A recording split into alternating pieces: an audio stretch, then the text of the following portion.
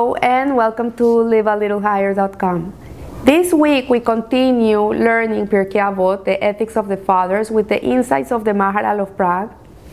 And in the Mishnah number 2 of chapter 3, it says, Rabbi Hanina, the deputy Kohen Gadol, high priest, says, pray for the welfare of the government, because if people did not fear it, a person would swallow his fellow alive. This sounds gruesome and horrible, but we'll understand why Rabbi Hanina is telling us this thing. It's very true in how human nature can become so depraved. And why it becomes like that? What is the reason why a human being have the capacity to kill someone else? And so it says, human creation was unique in the sense that animals were created male and female. They were not created alone.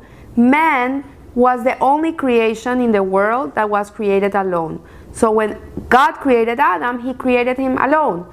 And that's when he was told by Hashem to go and name the animals. He said, come and give the names to the animals, that he realized that he was alone in the world. And he says, I'm alone. And then Hashem said, okay, I'm going to make a woman for you, so you're not alone, and she can be an aid for you. So here we see that man was created alone, and even the female did not yet have a separate existence, because she came from him. Like the animals didn't, the female animal didn't come from the male animal. She was made separate from the male animal, but the woman comes from the man, comes from a side of him. So why is this so? And the rabbis answer, the first man was made alone for this reason, to teach that if anyone destroys one human life, it is considered as if he destroyed the entire world. And if anyone maintains one human life, saves a human life, it is considered as if he had maintained the entire world. This is how precious it is. And this tells the greatness of God, and it explains how God created every person unique. Even though he uses the same mold for each one of us, no two people are just the same. Like if you would look, even identical twins have different DNAs, they have different personalities. No two people in the world are exactly the same. But if you look at coins, mold is used to make 25-cent coins, quarters. You'll see that they're all exact. There's no difference between one and the other. They're all exact. So what we see from here is that Hashem wanted to tell each person that the whole world was created for that specific person. So he says the whole world is created for you. So the reason, if anyone destroys one human life, it is considered as if he destroyed the entire world. And this is the meaning of it, because some people would say, okay, because people would think that he destroyed the entire world because this person is going to have children, and these children are going to have children, and they're going to be a continuation of this person. But this is not what the Mishnah is telling us, because there's people who don't have kids. And if that life is lost, a whole world has been lost. So rather, the explanation of this passage is as follows. The world was created with just one person who served as king of the world. So when Adam was created, he was the whole king of the world. And the role of a king is to unify his subjects into a single community. This is the role of a king, is to take care of all the subjects that are around him and unify them. And indeed, Adam brought together all parts of creation for the sole purpose of serving Hashem. So his whole purpose as king of the world was to serve God and to bring everything together. And since God structured creation to need only a solitary human being, the existence of the entire world is fully justified even for one person. So therefore, if anyone sustains one person, it is as if he had sustained the entire world. And if anyone destroys one person, it is as if he has destroyed the entire world. And then it says, the Mishnah says, because if people did not fear it, and it's talking about the government, a person would swallow his fellow alone.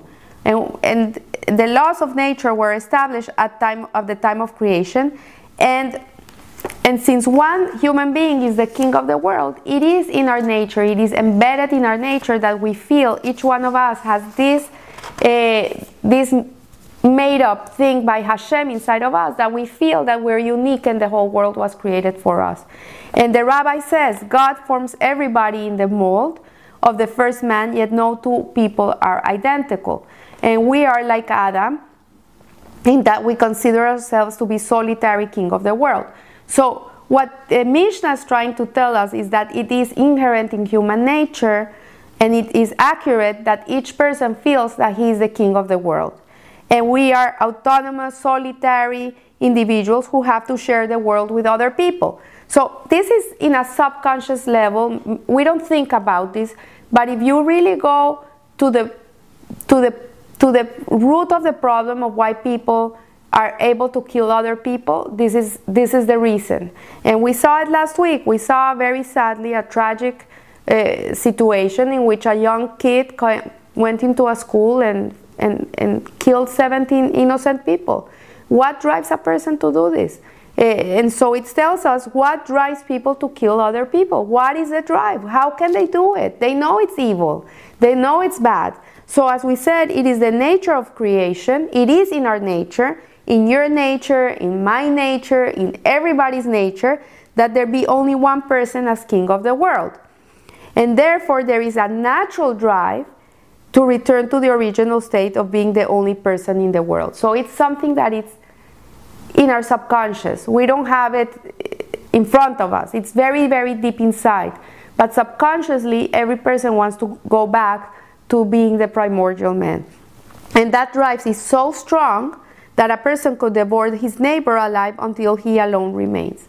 And that's why the Mishnah tells us that the role of the government is to bind the people together. It's like a king. The government is like a king, and it's to unify a nation. That's the role of government, is to bring people together, not to make people separate.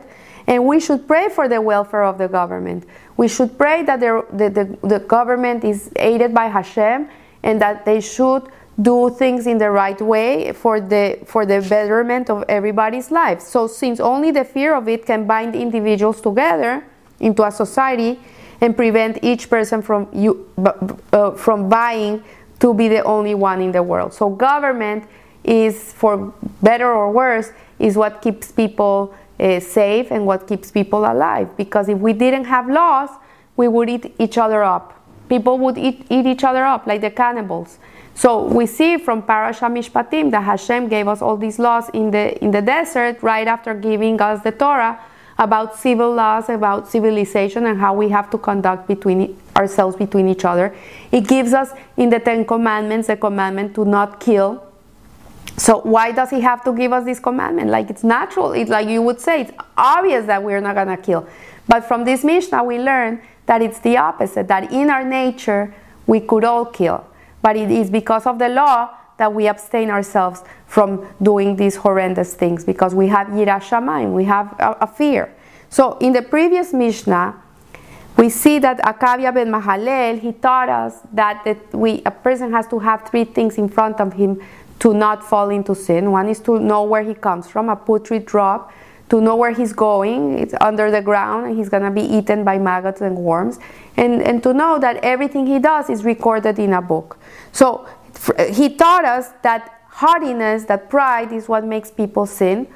And from here we learn that Rabbi Hanina adjoins that of Rabbi Akavia ben Mahalel, who lived at the same period, in the same time, and he comes a notch higher, showing that human pride is so natural and runs so deep that it can be a motive for murder. So we have to be very careful not to fall, and be very aware of all these Mishnahs, of what they teach us. So in that way, we will live in a way that is higher, and we will be decent human beings to society, and we won't fall into our nature, our drives that are natural inside of us. It's not our fault that we have them, but we have the ability to control them through the guidelines of the Torah. So I leave you here. I wish you a beautiful, blessed week, and remember, live a little higher. Thank you.